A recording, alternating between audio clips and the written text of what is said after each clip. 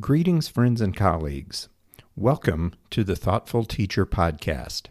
I am Scott Lee. I hope you are safe and well. Today, we continue our series on restorative practice with the first of two discussions with Mark Freado. Freado, as he is often known, is the founder of Growing Edge Training, where he and his associates provide training and consultation services to an international array of public and private organizations in the fields of mental health, education, juvenile justice, and social services. He also co-hosts the annual Reclaiming Youth seminars and co-edits the online journal Thriving. In addition, he is a master trainer for life-space crisis intervention, which we will discuss in the next episode. In today's conversation, we talk about restorative practices and why cultures that focus on punishments and rewards don't work. Welcome to the Thoughtful Teacher Podcast, Mark Freado. Thanks, Scott. Happy to be here with you. Last year, we had an episode where we discussed preventing power struggles and approaching students from a personal strengths perspective. Not surprisingly, your former organization, Reclaiming Youth, came up in the conversation. Can you tell us a little bit about the work of Reclaiming Youth at Risk and where it's going now? Well, Reclaiming Youth at Risk has gone through some changes in recent years and now exists by that name, Reclaiming Youth at Risk. And it's primarily operated by our colleague, Larry Brentro.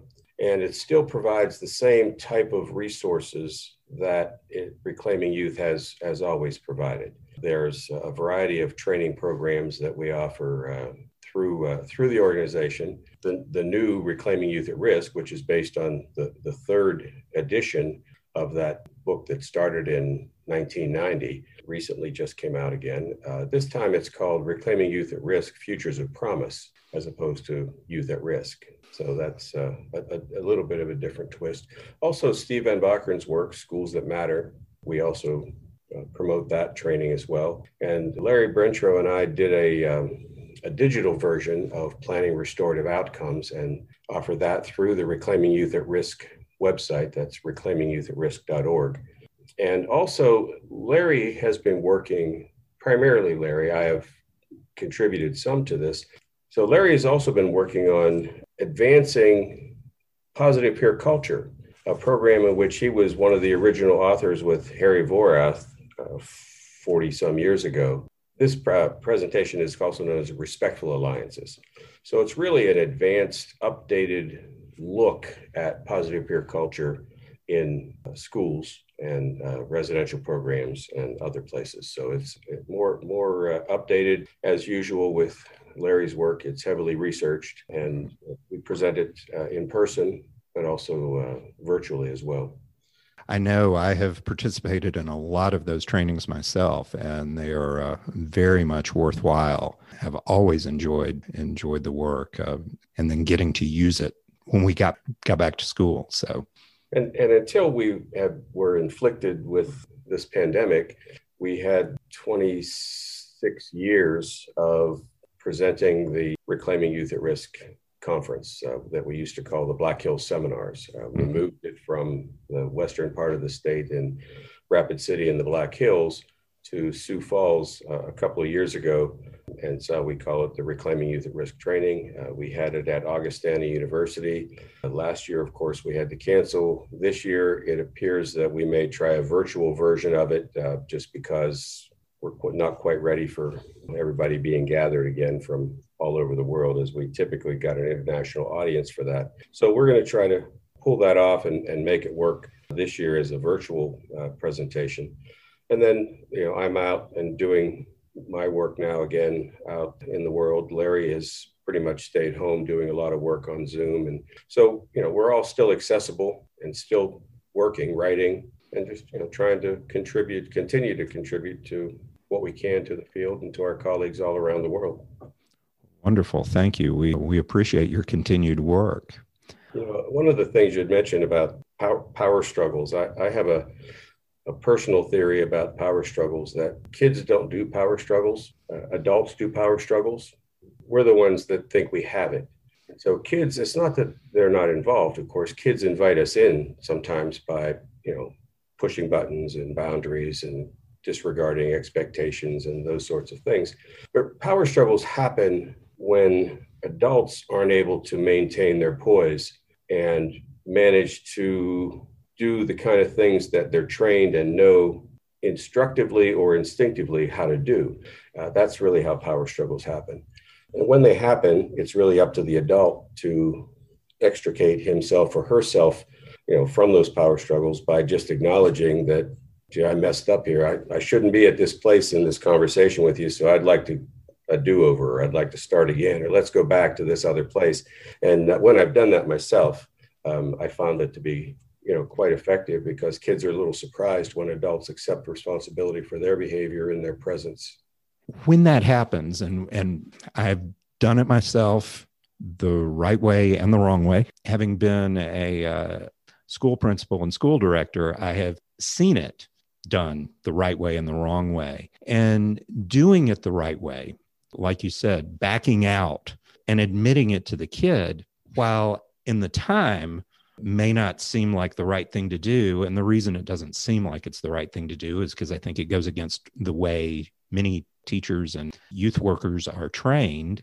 Sometimes they feel like it's going against their training. And yet when they do that, when they do back away, the trust that they build with the kid is immeasurable and bears so much fruit in the future because of that.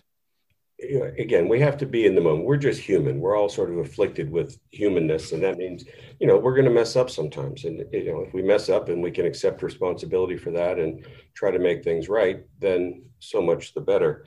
You'd also mentioned something about being strength-based. And I think being strength-based is really important for us too. And being strength-based with kids is not necessarily something we do, but rather something we see.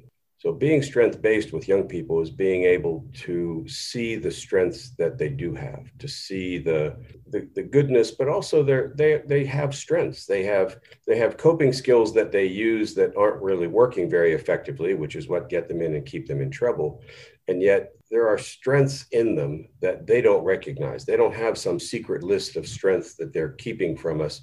It's up to us to see them and help them recognize that those strengths are actually in them. And if we can do that, and this is a slow and incremental process, if we can do that, then they begin to see themselves differently. They begin to believe in themselves differently. And that allows a trusting relationship and their willingness to take risks, to do things that they hadn't done before, or hadn't done successfully before, or have done, and it didn't work out so well. Being strength-based is really a lens. It's a way for us to see kids in a way that highlights the things that they're capable of, even the things that they may not be, aware of. Right.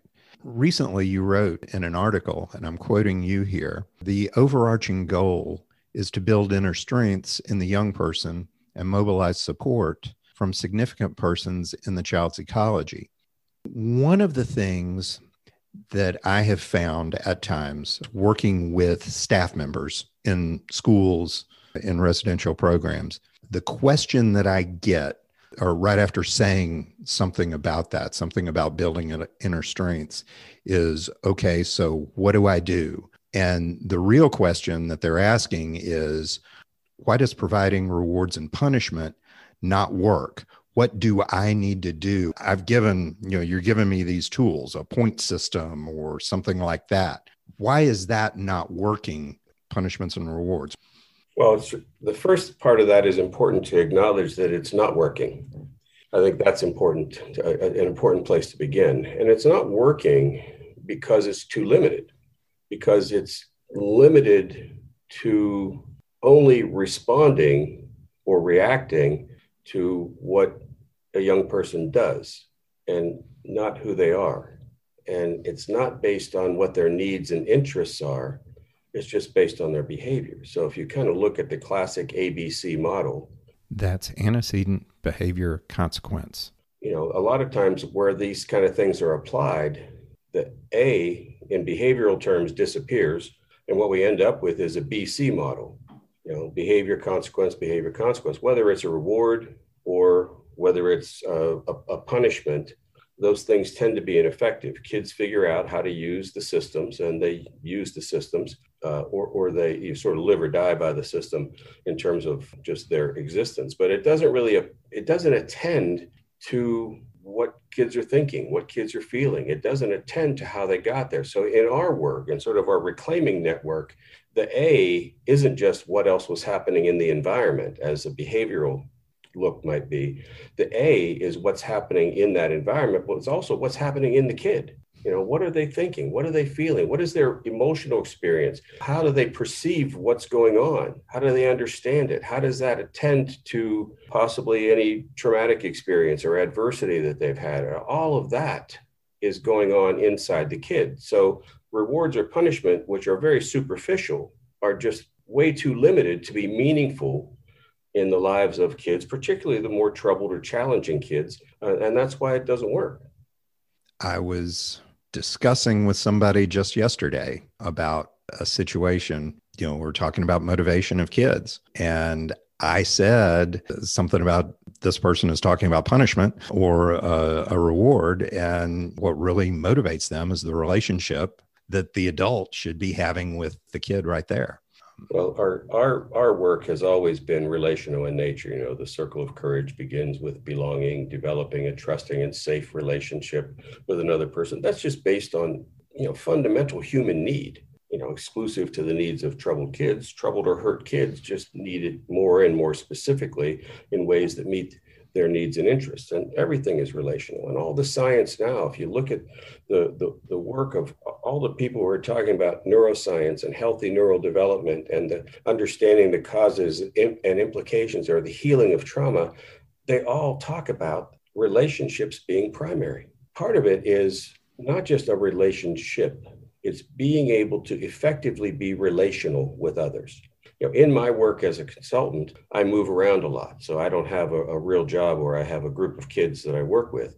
I move around and talk to kids in lots of places. So I don't have the benefit of developing ongoing relationships with kids. And what I find is that my ability being introduced to kids with what I call the transfer of trust. They don't put me in a room with a kid who's never seen me before. I usually get introduced briefly by somebody who the young person knows cares about them. And so that gives them a sense of comfort to even try talking to me.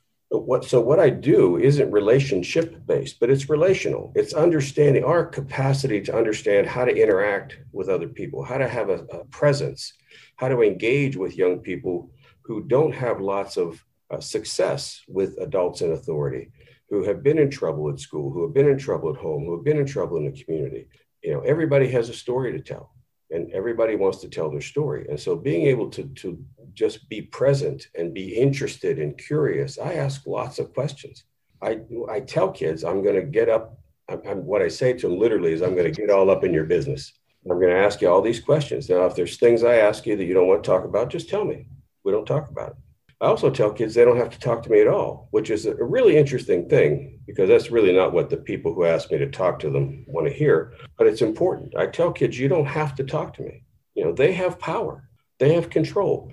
And I would have to say 98.7% of the time, they talk to me. Of course. Because they have the choice. It's there, they have the power. So relationships are important, but fundamental to that is our ability to just be effectively relational with others, to be present, to be engaging, to be listening, those kind of things. And kids respond. Kids talk to me about things that sometimes that people who work with them haven't heard before. And I don't have any special powers. I just use specific skills, and it works. Kids respond to those things. For professionals working with the kids, understanding what the true nature of control is something that I think we don't talk about enough. Training you're doing and things like that, I know that we do, but I think about oftentimes in school or residential program, in services, or in preparation programs. I think about teachers oftentimes are intentionally taught in school before they actually start working in schools, that they have to be in control. I know that that's something that I was taught. I know that's a message I received as a young teacher. And you point out correctly, I think that's all wrong. Because if that's your mindset going in, that I'm the adult and I'm in control, you're not going to break through. Well, part of it's understanding that and being able to practice the difference between being authoritarian and being authoritative. Being authoritarian means I have the power and I'm going to use it on you. And being authoritative means I'm comfortable and competent in my role. And that's what I'm going to bring to this. And we all like to be around authoritative people. We want to be around people who are confident and competent. Now, having not been trained as an educator originally, I work with lots of educators, and I work with a lot of regular ed teachers now. And one of the things that I realize that they tend to not realize, they're sort of getting grudgingly surprised by this, is that education is different now. It used to be, there may be a kid in the regular ed classroom who's that kid. Now what I find increasingly is there's 3 or 4 of those kids in that classroom. And teachers who are regular education teachers tend to not get prepared for those 3 or 4 kids.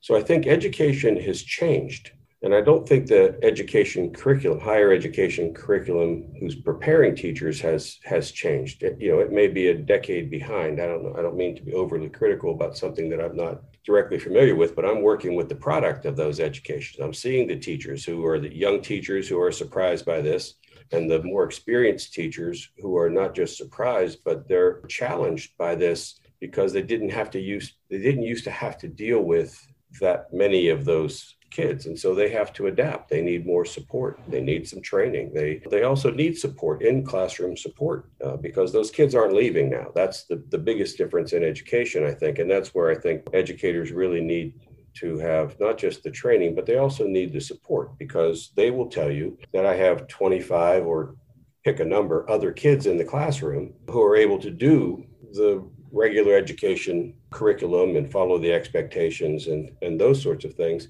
And so they have to manage that, and they're still expected to operate at a high level and have all these kids pass tests and, that all of those sorts of things. At the same time, deal with those 3 or 4 who have different needs that require different attention and different energy and different challenges. And so I think, in fairness to them, it's not just a suck it up. It's a, how can we support you, because these kids are here and they're not leaving.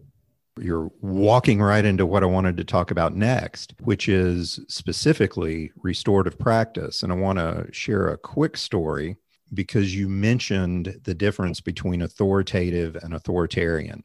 And first place I really learned about restorative practice, and they were still using the term restorative justice in school, applied to schools, was at a Reclaiming Youth seminar, I believe in 2003, 2004, 2005, back at that point. And that was part of the way it was explained. And I believe it was our colleague, Larry Brentro, who explained it that way, the difference between being authoritative and authoritarian. What would you say, and I say this because of a conversation I had a couple of years ago with somebody who said, oh, we're trying restorative practice in our school district, and the kids are trying to get out of school to go to their circles all the time.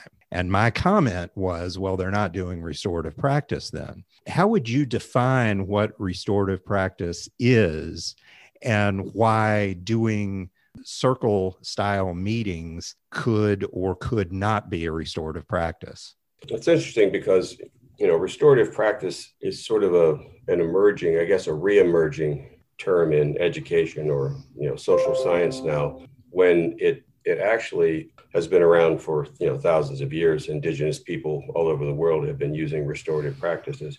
What makes it work is you have to be able to develop a restorative culture in order for restorative practices to work.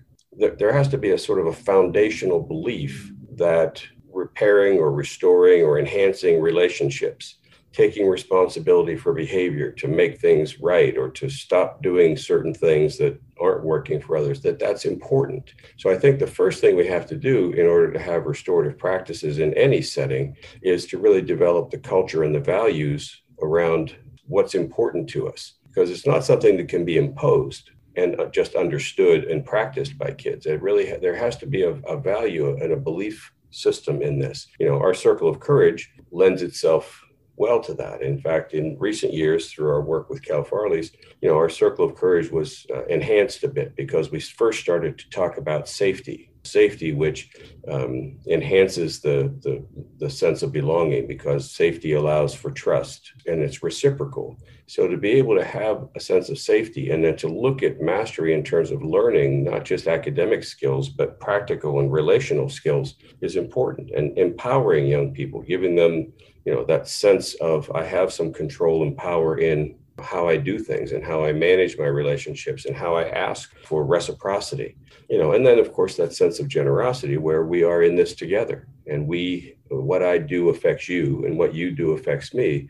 And that if we can somehow come to some understanding, so I think restorative practices work best once a restorative culture is established. This has been episode number 25. If you have enjoyed this podcast, please tell your friends and colleagues about it, either in person or by using social media. We also greatly appreciate positive reviews on any podcast app you use. The Thoughtful Teacher Podcast is hosted and produced by R. Scott Lee, who retains copyright.